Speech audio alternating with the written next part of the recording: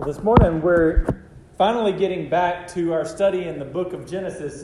We've had several weeks off from that study, and for good reason. We looked at some other texts from Luke chapter 15, and then last week we looked at Genesis 1 again when we had our devotion time in our fifth Sunday fellowship. But we're getting back into the swing of things with fall, or I assume fall is going to get here at some point at least.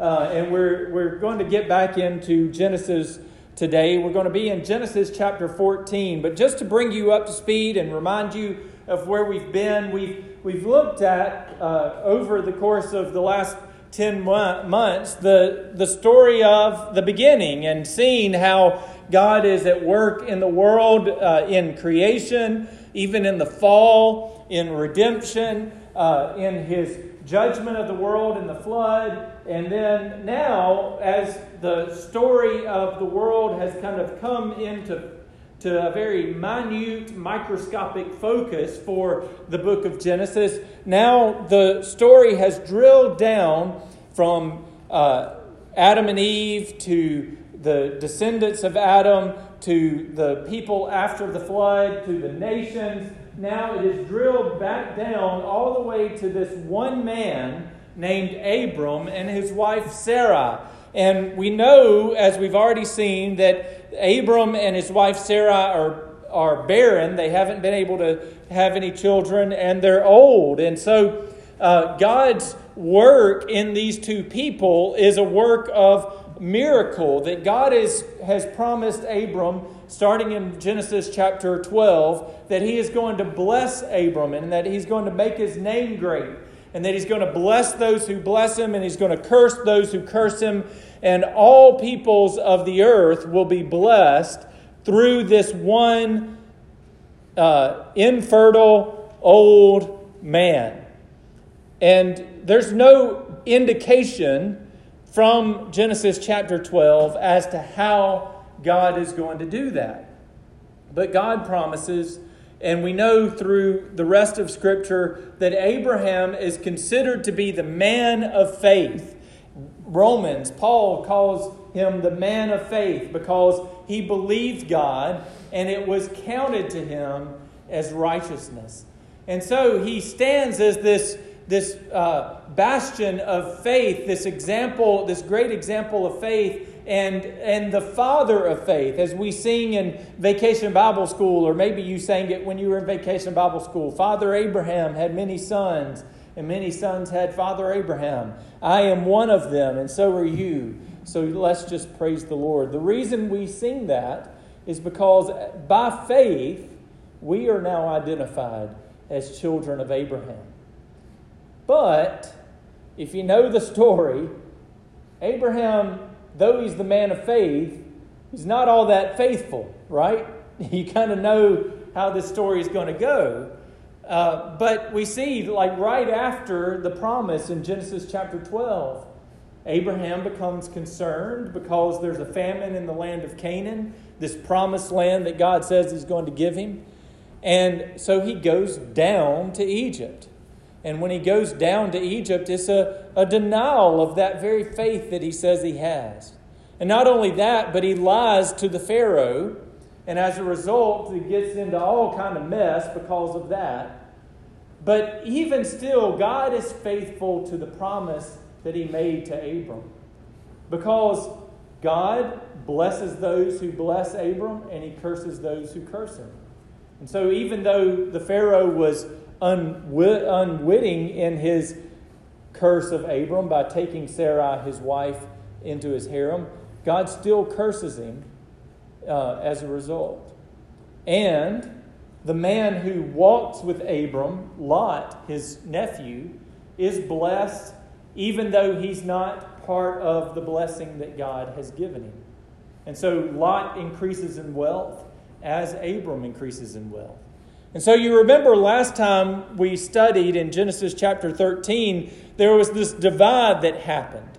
Lot, because of the wealth and the blessings of God on Abram, Lot gains all this wealth and these cattle and sheep and goats and slaves and all of this, and so does Abram. And they get to the point where the land won't support both of them. So you remember Abram says, we don't need to fight. Let's sit down and we can work this out. If you go to the north, I'll go to the south. If you go to the east, I'll go to the west. But you get first dibs on what you want. And so Lot looks at the Jordan River Valley, and he notices that it's wealthy, that it's lush. And not just that, but he notices that there are people there, that there are cities there. And so Lot exemplifies the man who lives his life by his gut, who lives by sight, not by faith. Whereas Abraham exemplifies the man of faith, the man who trusts that whatever happens, God will be with him and God will fulfill his promise. So that's where we've been. And up until this point, what we've seen is that God has been with Abram. And God has been faithful to Abram. And yet Lot is faithful to his own desires and his own gut. He doesn't pray for wisdom from the Lord. He doesn't seek God's word and seek to understand God's commands. He just does what is the most advantageous to him. So at the end of chapter 13, we find out that Lot is dwelling near Sodom. And Sodom, as you already know, is a very wicked city. But now in chapter 14, at the beginning of chapter 14, Lot isn't just dwelling near Sodom, but notice verse 12. It says in verse 12, they also took Lot, the son of Abram's brother, who was dwelling in Sodom, and his possessions, and went their way. So Lot has moved from dwelling near Sodom, this wicked city, to now he is dwelling in Sodom. So here is how this becomes a problem for Lot, and eventually a problem for Abram as well. Lot is dwelling in Sodom, and every spring, the tradition of these early times was that the kings of the cities would go out to battle. Now, in these days, you had city-states. Every major city had a king and a military of its own. But they all struggled over the surrounding territories. And so you could imagine if, Pineapple and Awin were two city-states, we wouldn't have a very big military, but we'd have some territory, right? And that little, 4 miles between us would be a point of contention, right? If we had this city surrounded by walls, and Awin had their city surrounded by walls, and we needed farming land to support our city, every spring we might get into a little bit of a tussle over who got to plant the fields between here and there, and that would erupt into war and ultimately to a conflict. And so every year these kings would go out and they would fight over the land that would sustain their cities.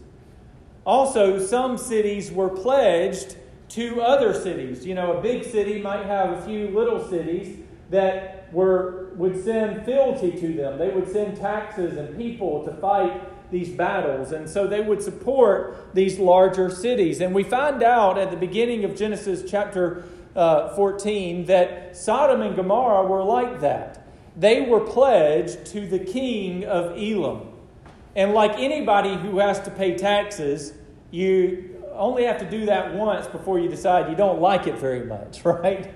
And so the kings of Sodom and Gomorrah had decided that they didn't like paying fealty anymore to the king of Elam. And so they decided to band together with these other cities that had to pay fealty, and they would fight the king of Elam. And so these armies met in the valley of the Dead Sea, and apparently the armies of Sodom and Gomorrah got, quite literally, their tails kicked. And they got beat so bad, the battle was so decisive, that the king of Elam and his armies marched on to Sodom and Gomorrah, the cities, and they looted and they raped and they pillaged and they took away as many citizens as they could to be their slaves. And guess who is caught up in all of that? None other than the man of sight himself, the man of his gut, Lot. The man who moved away from the promises of God into a city. Now, fortunately for Lot, one man escapes, and he runs to this man of faith, Abram, and he tells him about the loss and the fact that Lot has been captured. So Abram forms a raiding party of 318 men, and they attack this victorious army, and by God's grace, they defeat them. And this is the background for what I want us to consider today. What I want to look at is the aftermath of this victory that Abram has. And as we study this passage today, there's one question that I want you to ask and hopefully answer by the end of the sermon. Are you seeking the approval of men, or are you seeking the approval of God? And so in looking at this text, I want us to see two things today. Or I want to look at it in two parts. First of all, I want to look at the priest that is accepted. And secondly, the playboy that is rejected. The priest that is accepted and the playboy that is rejected. And so let's look at Genesis chapter 14, verse 17 through 24. I'll read that and then let's pray and we'll get into the sermon. After his return from the defeat of Chedorlaomer and the kings who were with him, the king of Sodom went out to meet him at the valley of Sheva, that is, the king's valley. And Melchizedek, the king of Salem, brought out bread and wine. He was a priest of God Most High. And he blessed him and said, "Blessed be Abram by God Most High, possessor of heaven and earth. And blessed be God Most High, who has delivered your enemies into your hand." And Abram gave him a tenth of everything. And the king of Sodom said to Abram, "Give me the persons, but take the goods for yourself." But Abram said to the king of Sodom, "I have lifted my hand to the Lord, God Most High, possessor of heaven and earth, that I would not take a thread or a sandal strap or anything that is yours, lest you should say, 'I have made Abram rich.' I will take nothing but what the young men have eaten, and the share of the men who went with me. Let Aner and Eshcol and Mamre take their share." Let's pray. Heavenly Father, as we consider this story today of your deliverance of your man of faith and the victory that you gave him over innumerable odds, Lord, I pray that you would help us to understand our right standing before you, and that it is not based on the acceptance of men. It is not based on the approval of men. It is based on your own approval. And Father, I pray that we would see in the example of these two kings the true king that we should serve and the true priest that stands before you now interceding on our behalf. Father, bless me as I preach. Give me the words to say that would encourage and build up, and take away those words that would distract or lead astray. Pray all these things in Christ's name. Amen. So like I said, the first thing that I want you to see from this text is that the priest of God is accepted by Abram. As Abram is returning to the promised land, I'm sure that the word of this great victory has spread like wildfire, and apparently it spread all the way down to Jerusalem. And we find out that there are these two kings that come out to meet Abram as he's returning. The first king that I want us to see is this king of Salem, Melchizedek. Now, the only things that we know about Melchizedek are found right here in Genesis chapter 14, historically speaking. There is no mention of Melchizedek in the historical record other than right here in Genesis 14. And there's no more mention of him in the narrative of the Scripture rather than right here in Genesis 14. Now, he is mentioned in Psalm 110 and in Hebrews 5 and then in Hebrews 7, which we'll consider a little later. But there's no mention of him elsewhere in Scripture as far as who he is or where he came from. But what we learn about him right here and what the New Testament tells us is rather significant. So we need to pay attention to this king who is also a priest. From this passage, we learn three very important things about Melchizedek. The first thing that we learn is that he is the King of Salem. Now, most scholars believe that this Salem is actually Jerusalem, which David would later conquer and make the capital of the unified Israel. And if so, this then word has traveled to Jerusalem, and this King of Salem has been so impressed with what he's heard about this faithful man of God that he wants to come out and meet him. This man is not part of the battle. He's not part of the aftermath. He just wants to come out and to bless this man of faith. And the second thing that we learn about Melchizedek is that he was the priest of God Most High. Now, this is interesting for two reasons that I want you to notice. First of all, it was not a common practice for the king of a city to also be the priest. These were two different offices, a king and a priest, and they were often and almost always held by two different men. But for Melchizedek, he is both a king and a priest. And not just that, but the text itself plays a little wordplay on who he is. Because the text says two different things just by giving his title. It says he's the King of Salem and the priest of Salem. Now, the interesting thing about that is that the word Salem can mean two different things. It can mean righteousness or it can mean peace. You might have heard a Jewish person say the word shalom. That's the word, Salem, there.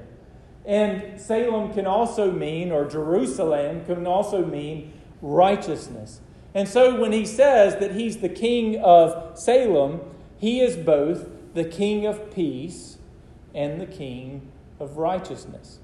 Now, the writer of the Hebrews plays hugely off of this idea, this play on words, because there's another king that would come who would be a priest and who would also be a king of righteousness and a king of peace. Anybody want to guess? It's the right Sunday school answer for everything. Jesus, right? And so this man is a foreshadowing, a type of a king that would come who would be the King of peace and the King of righteousness. And the second reason that this is significant is because the priest of this area, the area surrounding Jerusalem, the priests that we know about were not God-fearing priests. They were pagan priests. There were no other than Abram that we know of, there were no other followers of God Most High, except for this one priest that would come out to meet him. You see, this priest didn't come from anywhere. He didn't come from some lineage. He didn't get his authority from some genetic lineage that he was passed down to him. He wasn't a part of a family of priests like Aaron and his descendants. He was a priest simply by God's bestowing it on him, simply by God recognizing him to be a priest. And that's significant also because Jesus was not a descendant of Aaron. He was not a Levite, but yet God says that he is a priest. And he is a priest because God says it, not because he has some genetic lineage that makes him so. So Abram recognizes this. And he recognizes this to the point that Melchizedek is respected by Abram. Abram is the man of faith, the man of promise. And yet this priest of the Most High God comes, and Abram does what? He gives a tenth of all of the conquered loot that he has to this priest of the Most High God. Abram doesn't know this man, and he certainly doesn't owe him anything. So why does he give him a tenth of his possession? It's because Melchizedek represented the only king that Abram served. Abram trusted in God Most High to fulfill his promises to him. And Melchizedek represented God. So Abram honored Melchizedek. The second thing we see is that the playboy is rejected by Abram. We find out in verse 21 that Abram is also met by the king of Sodom. The king of Sodom also extends a kind of a blessing of sort in saying that Abram can keep all of the treasure that he has won from this battle. The possessions that Abram carried with him now are really the possessions of the people of Sodom. So the king of Sodom, as a reward for Abram's victory, says that he can keep those possessions, just leave the people and let them come back to his city. Now this sounds like a great deal, but without hesitation, Abram rejects the offer. Notice the reason that Abram gives for rejecting it in verse 22. Abram made a promise to the Lord that he would not take anything, because he didn't want the king of Sodom to come back later and say, you know that rich guy Abram over there? Yeah, I set him up. He's wealthy and he's well off because of the gifts that I gave him. He wanted no connection between this unrighteous pagan king and his success. He wanted it all to be given to the Lord. He wanted the honor and the glory for his success to be God's glory and God's honor. You see, brothers and sisters, this is the attitude that we should have. Brothers and sisters, are you seeking the approval of man rather than the approval of God? Might you have jumped at the opportunity that the king of Sodom had given you?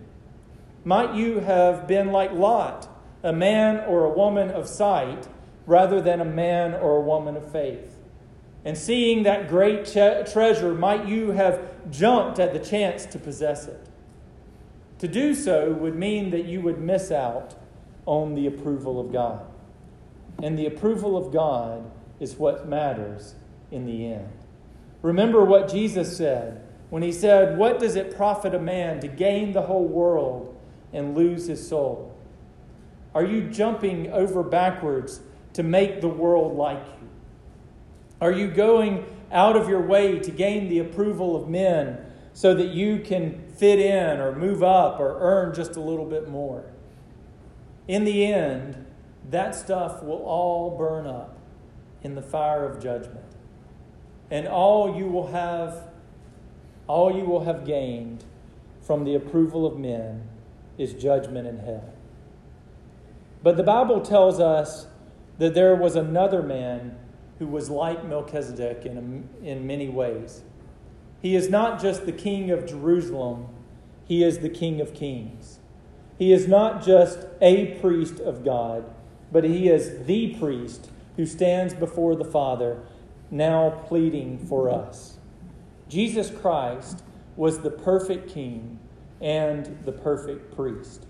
In fact, the Bible tells us in Hebrews chapter 7 that Jesus is the better priest than Melchizedek. Now, why is that? It's because Jesus paid for our sin with his own blood. Like I read from Hebrews 9 in our assurance of pardon, he didn't just slaughter an animal, which really wouldn't do anything for anybody, because animal's blood really couldn't cover sin.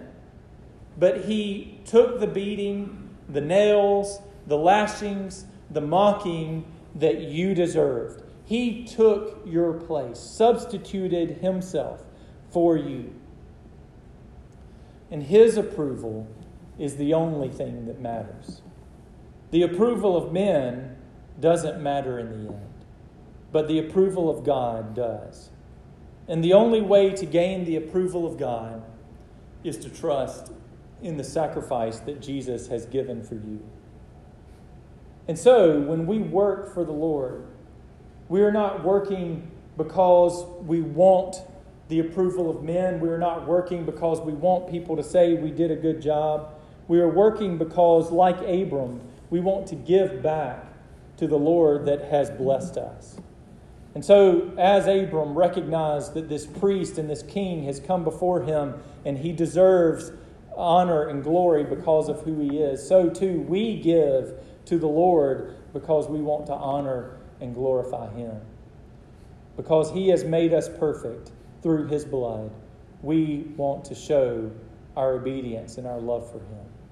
And so as we go from this place, may we go with that in mind, knowing that we have a great high priest who has forgiven us of all of our sins, and therefore we should give him back what he, just a portion of what he has given us. Let's pray. Heavenly Father, we thank you for your word. We thank you for the example of Abram, who was faithful and who showed that faith by honoring the right king, by rejecting the ways of this world and the approval of men in the King of Sodom, but by showing right honor and right glory to the true king, the priest king that came and suppered with him. Father, I pray that we too would honor you rightly in our deeds and in our words, that we would show others who you are by our actions and by what we say. And Father, may we give back as a gift to you our bodies and our lives as the right sacrifice that you demand. I pray all these things in Christ's name. Amen.